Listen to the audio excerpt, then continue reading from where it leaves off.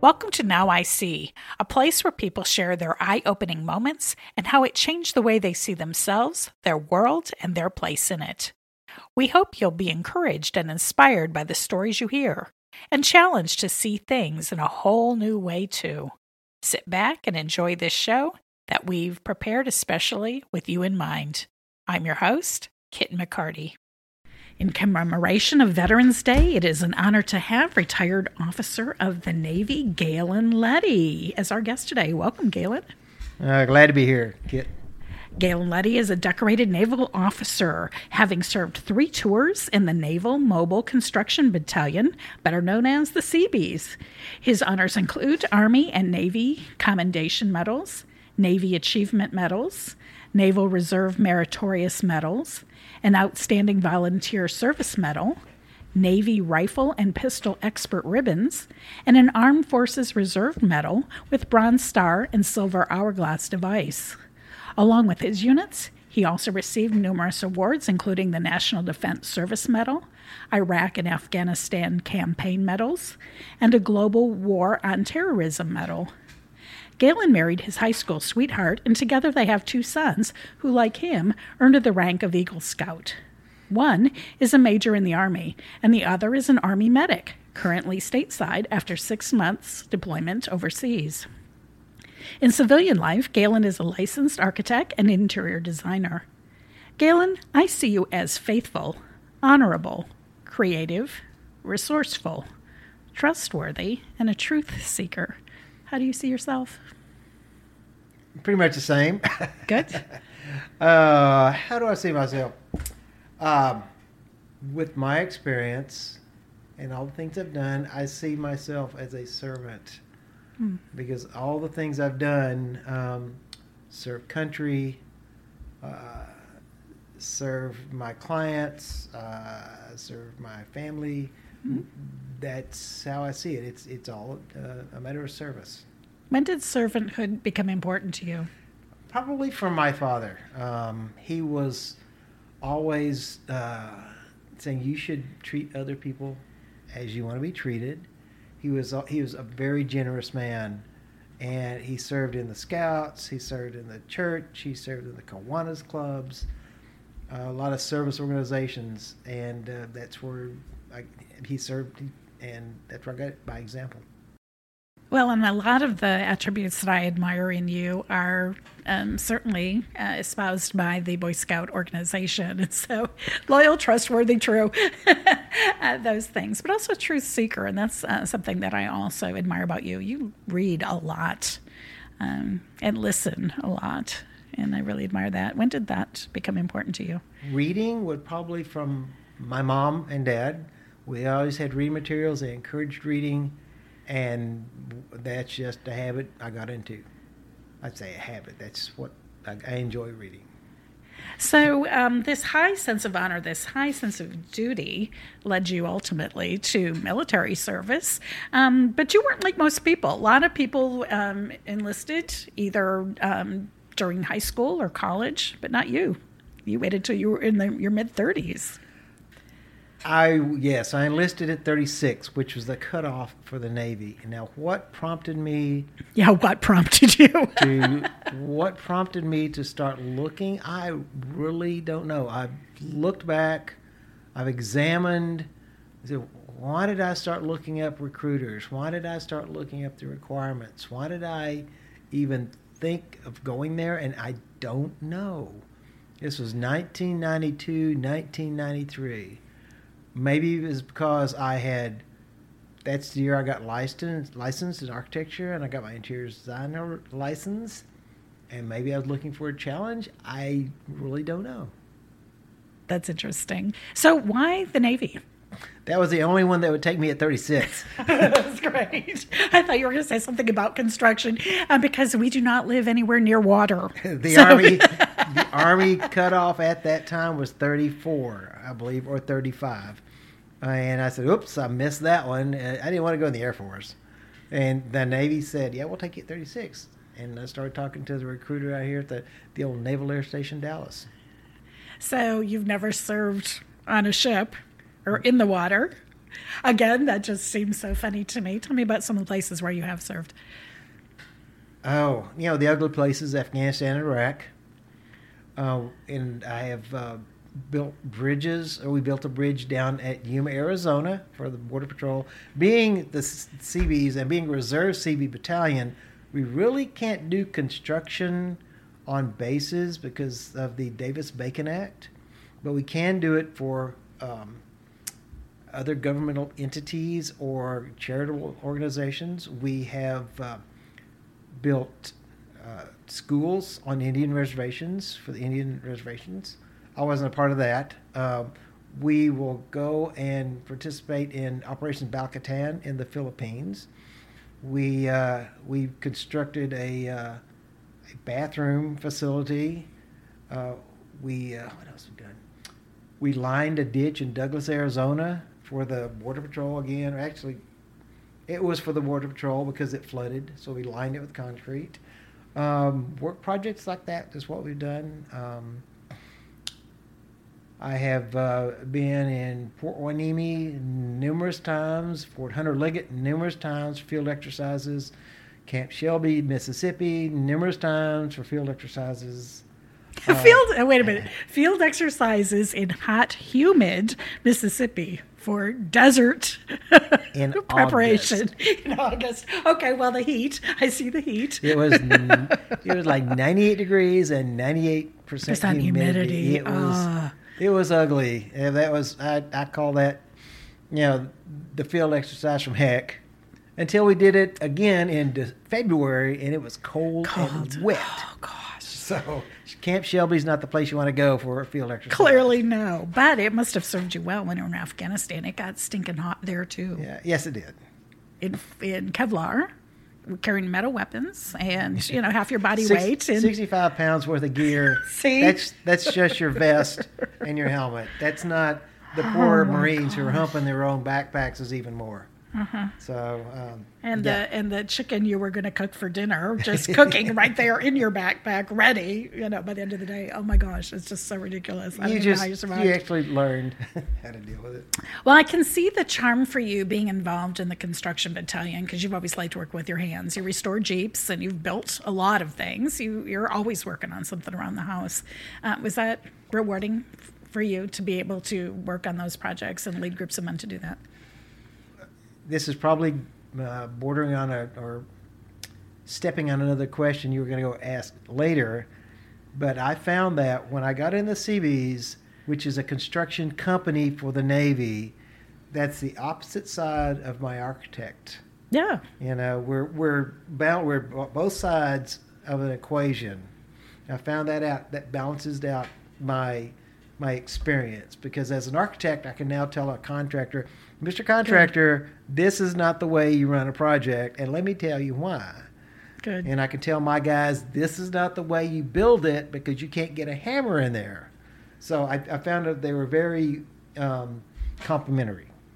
So you were an architect first. Was it hard to build to somebody else's plans? Let me tell you, I was a registered, licensed architect, and I was too old at 36 to go into a direct commission, go in as an officer. So I went in as a petty officer third class, which means I had a little bit of experience. I would not trade that for the world. Going in as enlisted, working my way up the ranks, being awarded a warrant officer commission, and then designated to lieutenant.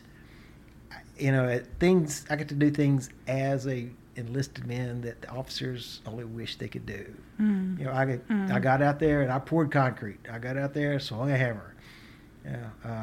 I got out there in construction, and then later on they looked to me because I was the one who was doing the schedule or I was making the reports. And, so I wouldn't trade it for the world. No, it's very physically demanding, but you've always been kind of a physical guy. You were an athlete in high school, and I'm going to guess that some of the training you received, you really leaned into because you liked the physical challenge, and you've maintained it outside of the military by doing basic training exercises with your wife. So was that fun, just the physical challenge, the aspect of that? I'm not sure it was fun. but having to face a physical requirements test and having to pass it every 6 months Oof. was definitely an incentive. Yeah.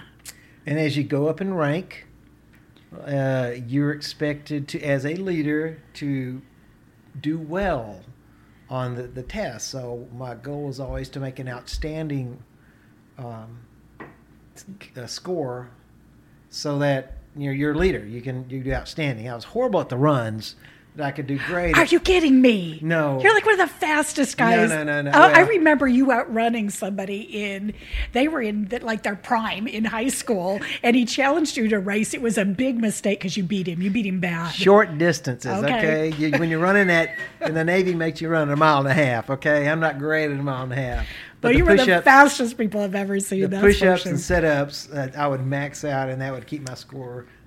Well, I would run well enough to get my score outstanding. So that was always an incentive to me to work out. And as I'm retired, I have not worked out as much. Well, because you're retired. But I imagine you're still using a lot of the training that you picked up over the years.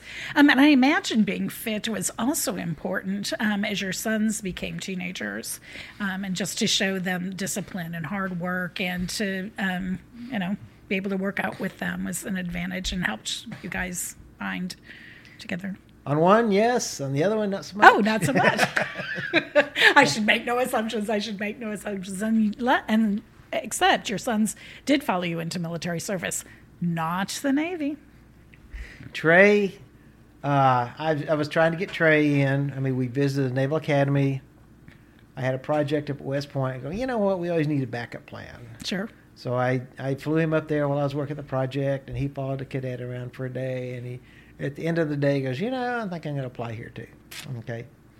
He got appointments, he got nominations for both, and put his packets in, and then West Point came first. And I said, Navy's coming. Just wait. Navy's coming. I'm putting it in, Dad. So he put it in, and sure enough, about a week later or 2 weeks later, the naval, acceptance came in. So, but he, after observing him and how well he does, and knowing all the things I know about what a naval officer, not a SeaBee, a naval officer has to do, and what his attitude, he did a lot. He would have done a lot better, and has done a lot better as an infantry officer and on into an Army officer. Brag on him.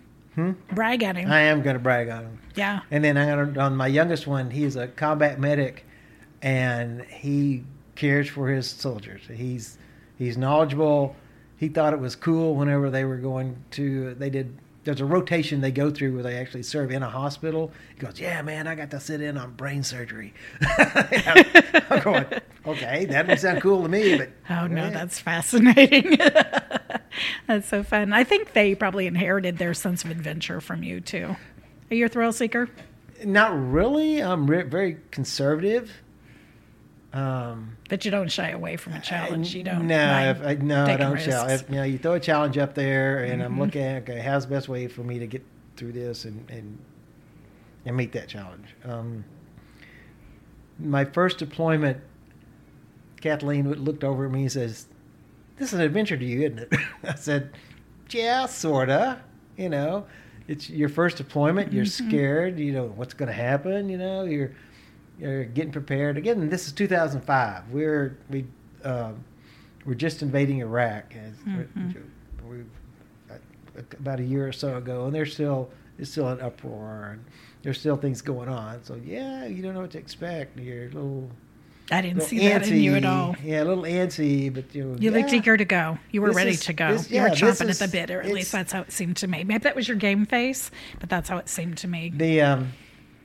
I had a commanding officer one time at the end of a field exercise saying, "Look, if you're willing to take the king's shilling, you should be willing to do his bidding." Yeah, and that's the way I always felt. Whenever they told us that we may get activated after 9/11, and some of us were immediately. To say us, some of our battalion was immediately about an air det, which is about 90 guys, and they went to Fort Worth Navy, and then eventually said, "No, we don't need you. Go back home." That's when it became real, and that unfortunately, is when I saw a lot of guys in the reserves saying, I know what I signed up for. And I'm going, yes, you did, you big gobs of spit. I was going to say, and you didn't back down. I wondered if you would, because you had a son going off to college, but you still had one at home, still in school. You know, I know, that was tough. It was tough on him, tough on Kathleen. It was tougher on Kathleen because we had dropped Trey off June 27th, thereabout, at West Point. And those departures are tough. They are tough.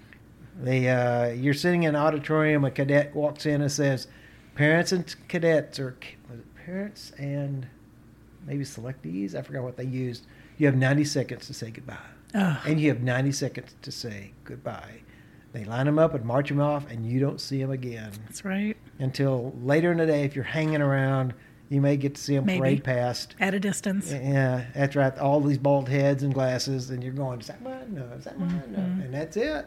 Mm-hmm. You don't talk to them until Plea Parent weekend, you know.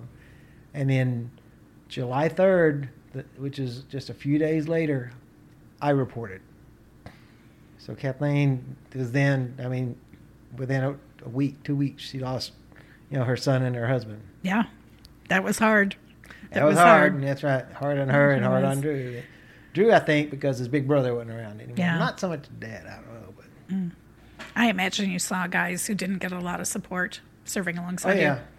Yeah, I mean, the first deployment was tough. Sure. Because you had to go through the Pentagon. You had to call. You had to get up at 2 o'clock in the morning, make a morale call through the Pentagon to call back here. I believe it was 5 o'clock at that time. And it was always cutting out. You'd get about 5 minutes or 10 minutes. It clicked. So you'd call back through again. And that and email. You could email. So. Well, Kathleen told me she started sleeping with her phone because she never knew when a phone call would come through, and she wanted to be there to get it. And she told the kids in school, if my phone rings and it's the Pentagon, I'm out the door. So be prepared. Well, and she did support you. She sent lots of care packages and let us help. Starbucks coffee certainly benefited from, from us as we sent that overseas. So we're going to take a break right now with our guest, Gayland Leddy. And when we come back, we're going to talk about specific aspects of his deployment and the things that he learned while he was overseas.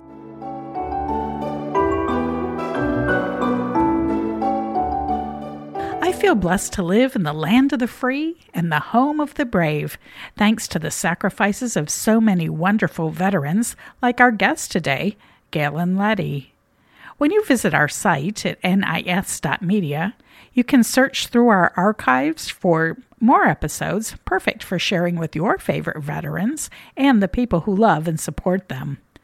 Use our search tool to locate episodes featuring former Vietnam vet David Glazner, former Air Force officers Chris Galanos and Ted Van Landegum, former Marine Dick Woodward, as well as episodes with Gold Star Mother Donna McGrew, Blue Star Mother Susan Payne, and Patty Ozga of Quilts of Valor. Feel free to leave comments for Gayland and any of our former guests on our social media threads at NowICPod.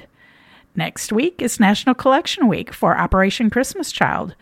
Visit our site. You can just click on the Featured Causes tab or their site at SamaritansPurse.org to find out more about gift giving and drop-off locations.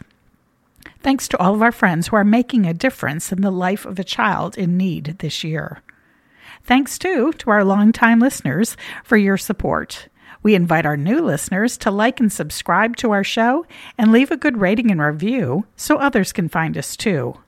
Now, for more from our guest today, Gayland Leddy.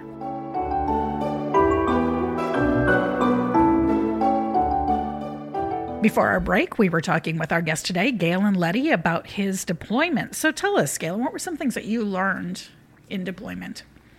I learned that your shipmate is your shipmate, and they will support you no matter what, and you support them no matter what, regardless of race, creed, color.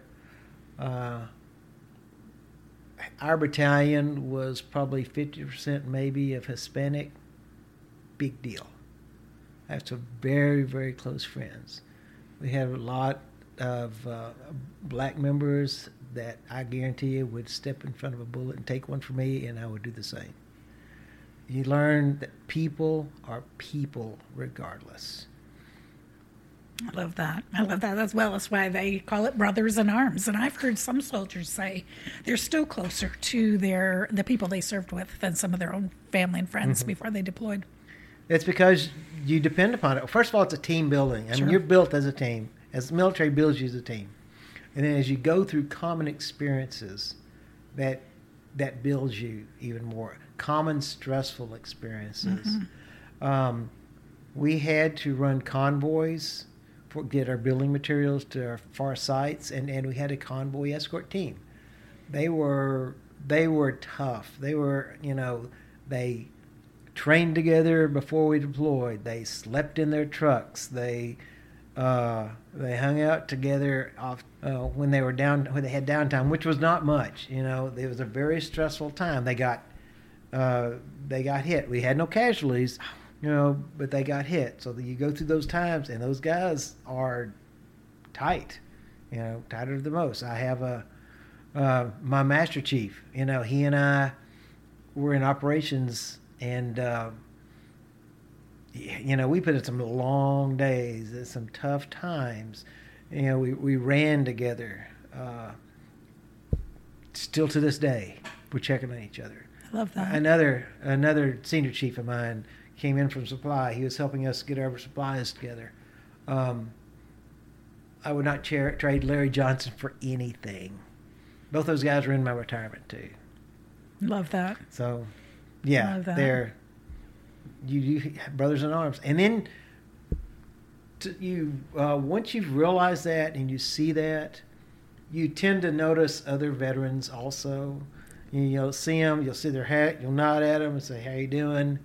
I had my SeaBee sweatshirt on the other day in Home Depot. Guy said, "You a SeaBee?" "Yeah, what?" "I was a bosun mate." "Hey, folks, How are you?" So because you've gone through common experiences for the most part. Maybe not so clear, but. Well, exactly. And so a lot of people find it very hard to transition back into civilian life. Everything's different. It's one way. There are certain level of expectations. There are certain things that you're trained to handle. Your mission is very clear. And so a lot of guys really highly value their time of service. It's very hard when they leave. And now they have to make their own decisions. It's in a different environment, and there's not as much pressure. And some people just have a difficult time transitioning. Did you? Let me start out saying military service marks you. It does. You're changed. Kathleen said I came back changed every time from a deployment a little bit. I never had the PTSD type of change. I was never hyper vigilant. I never had problems sleeping. Ask Kathleen, I can fall asleep, drop fat. That's probably a result of the Navy and military. I think so. You sleep when you can. Sleep on the floor, no problem. But other guys, it's just individual, with the adrenaline going all the time, like those, I was talking about the convoy teams. Yeah. Some of those guys, suffered, but they got the right counseling. They talked to the right people. Yeah. Part of the thing that the Navy did, and they did right, was once we came out of the war zone, we would go to Kuwait, and we would be there. At least my experience, we were housed there for about a week. It gave us time to talk things over. Sure. Really, this happened to me. Oh, really? I didn't know that. Or this is what I saw when that happened.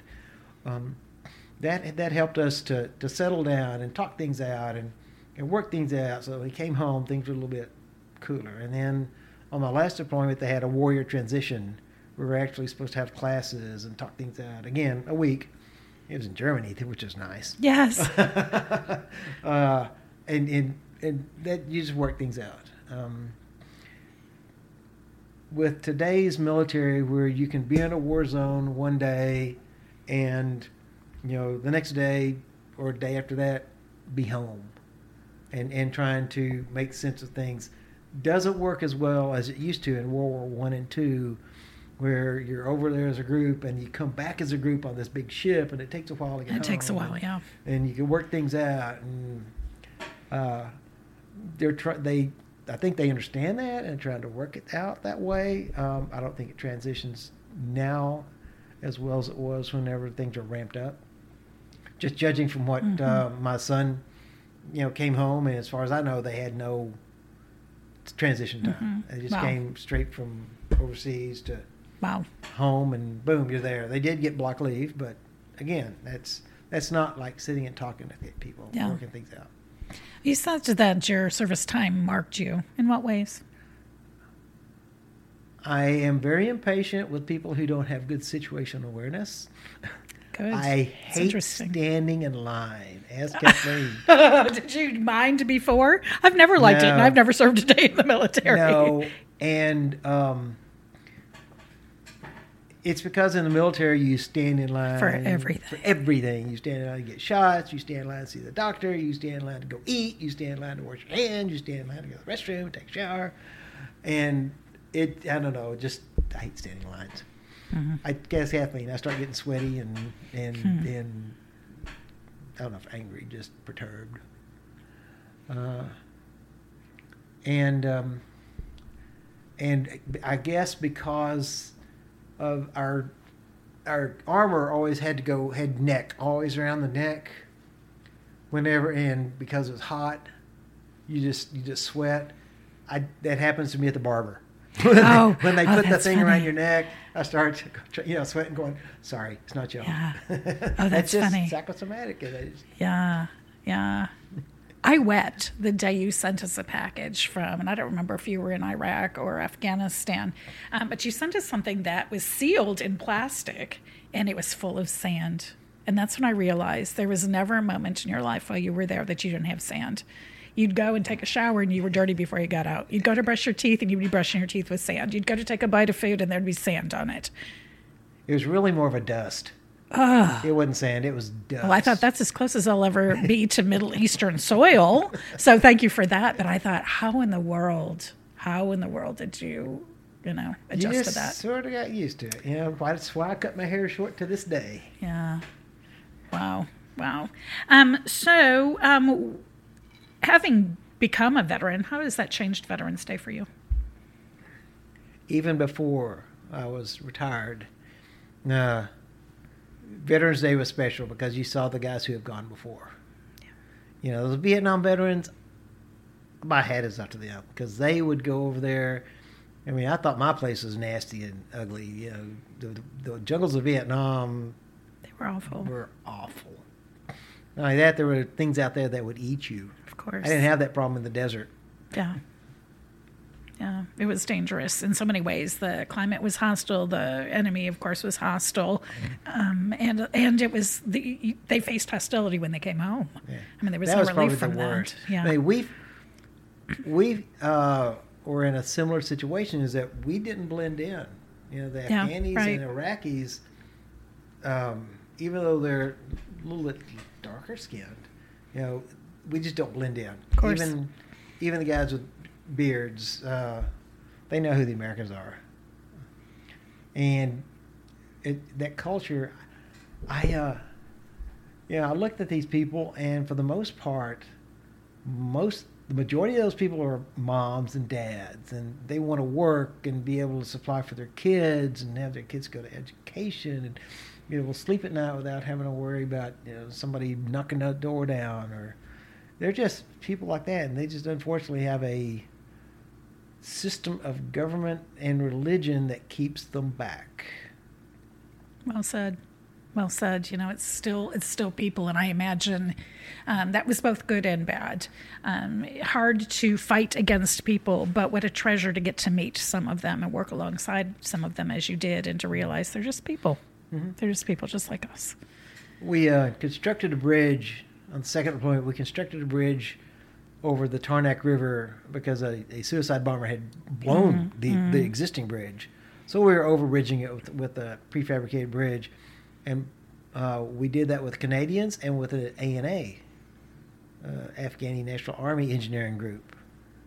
So we got to meet those guys and talk to them, and yeah, they're just normal guys. They learning how to do stuff for the most part, and following orders, just like you were. That's right. So and they were happy when they got like us. We all took pictures when that bridge was done. Okay. Amazing that you accomplished something together, such different people and able to work together. It's amazing. So this program is airing right before Veterans Day. What words would you say to veterans who will hear this show? Well done, vets. Thank you for your service, brothers. Seek out one another, love on one another, and be proud of your service. Amen. Well said. What advice would you give to people who are considering enlisting in the military? Do your homework. Decide what you want to do. Recruiters lie. You heard it here. They will sell you the moon. And when you get there, find out, oops, no, I'm sorry, needs of the Army, you're going to go here, or needs of the Navy, you're going to go here. I would do it if just for the experience. I think everybody needs to serve the country in one fashion. I think so too. Even if it's the Peace Corps, you need to serve the nation for something bigger than yourself, and try to help others. The military is they'll be part of the team. I mean, that's why they call it uniformed services. Sure. And it's not about you. As much as the military is beginning to become a social experiment, it's still not about you. You want the military to be the meanest, nastiest, ugliest, break down doors, blow up things, because they're protecting you. That may upset some folks. That's just the purpose of the military. It's not supposed to be a social experiment. Well, and it's one of the things that I've always admired about the military is that it teaches people it isn't about you. We're all working together for something bigger than ourselves. So how can civilians show their support for the military? Join. Because if less than 0.5% of the civilians ever serve in the military, it's going to be a continuing widening gap between military knowledge and our military experience and civilian experience. We saw that happening in Vietnam. Yeah. People were, leaving the country to avoid service, or, staying in college when they wouldn't want to stay in college just to avoid service. But I'd say join. And if you can't join, too old, then thank veterans. Don't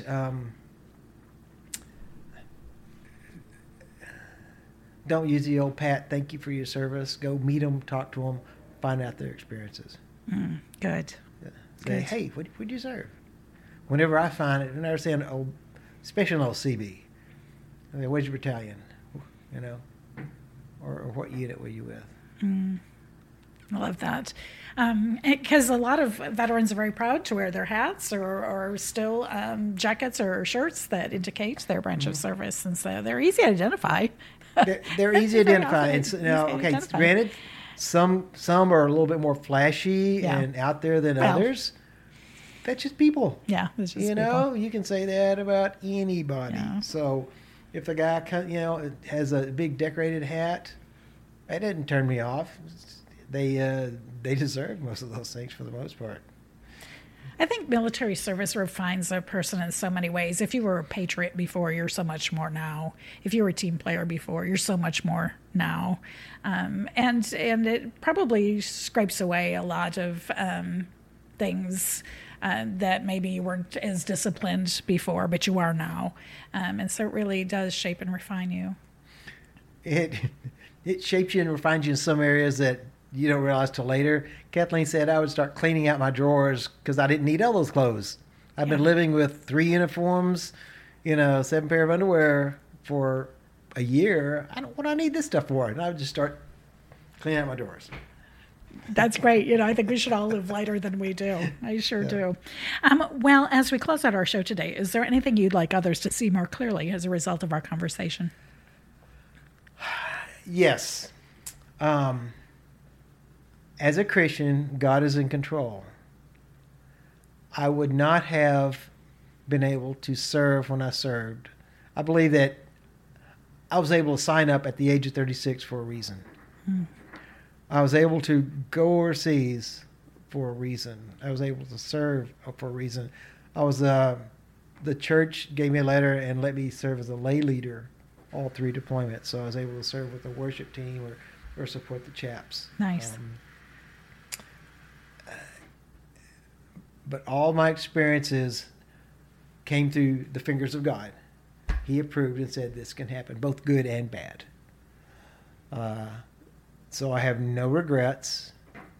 I've learned regrets are just words of Satan to make you feel guilty. I have had learning experiences. But sure you have. I don't feel guilty about the learning experiences. I just take them and go on. And I learned you could always learn from somebody. Even if you don't like them, you could learn something from somebody because they have a different point of view. They have different talents than you do. I had a vile XO on my second deployment. As an officer, he personified a cursing sailor. Oh, so funny. And he was not that loving, not that nice. But I learned some things from him. So that's because you're a truth seeker. You're a good listener. You're a good observer. Well, this has been so much fun. I'm so grateful for the gift of time that you've given today and for the gift of your service for many years to our country. I'm so grateful for you and for our friendship that has spanned the years. And so thank you, Officer Leddy, and happy Veterans Day. Thank you, kid. I appreciate it. We're so glad you were able to join us for today's compelling story. You can find out more about our guest today by reading our show notes or visiting our website, nis.media. You can also find us on Facebook, Twitter, and Instagram. Special thanks to the team at Headset Radio for their technical expertise and to Becky Salazar for our bumper music. See you next week.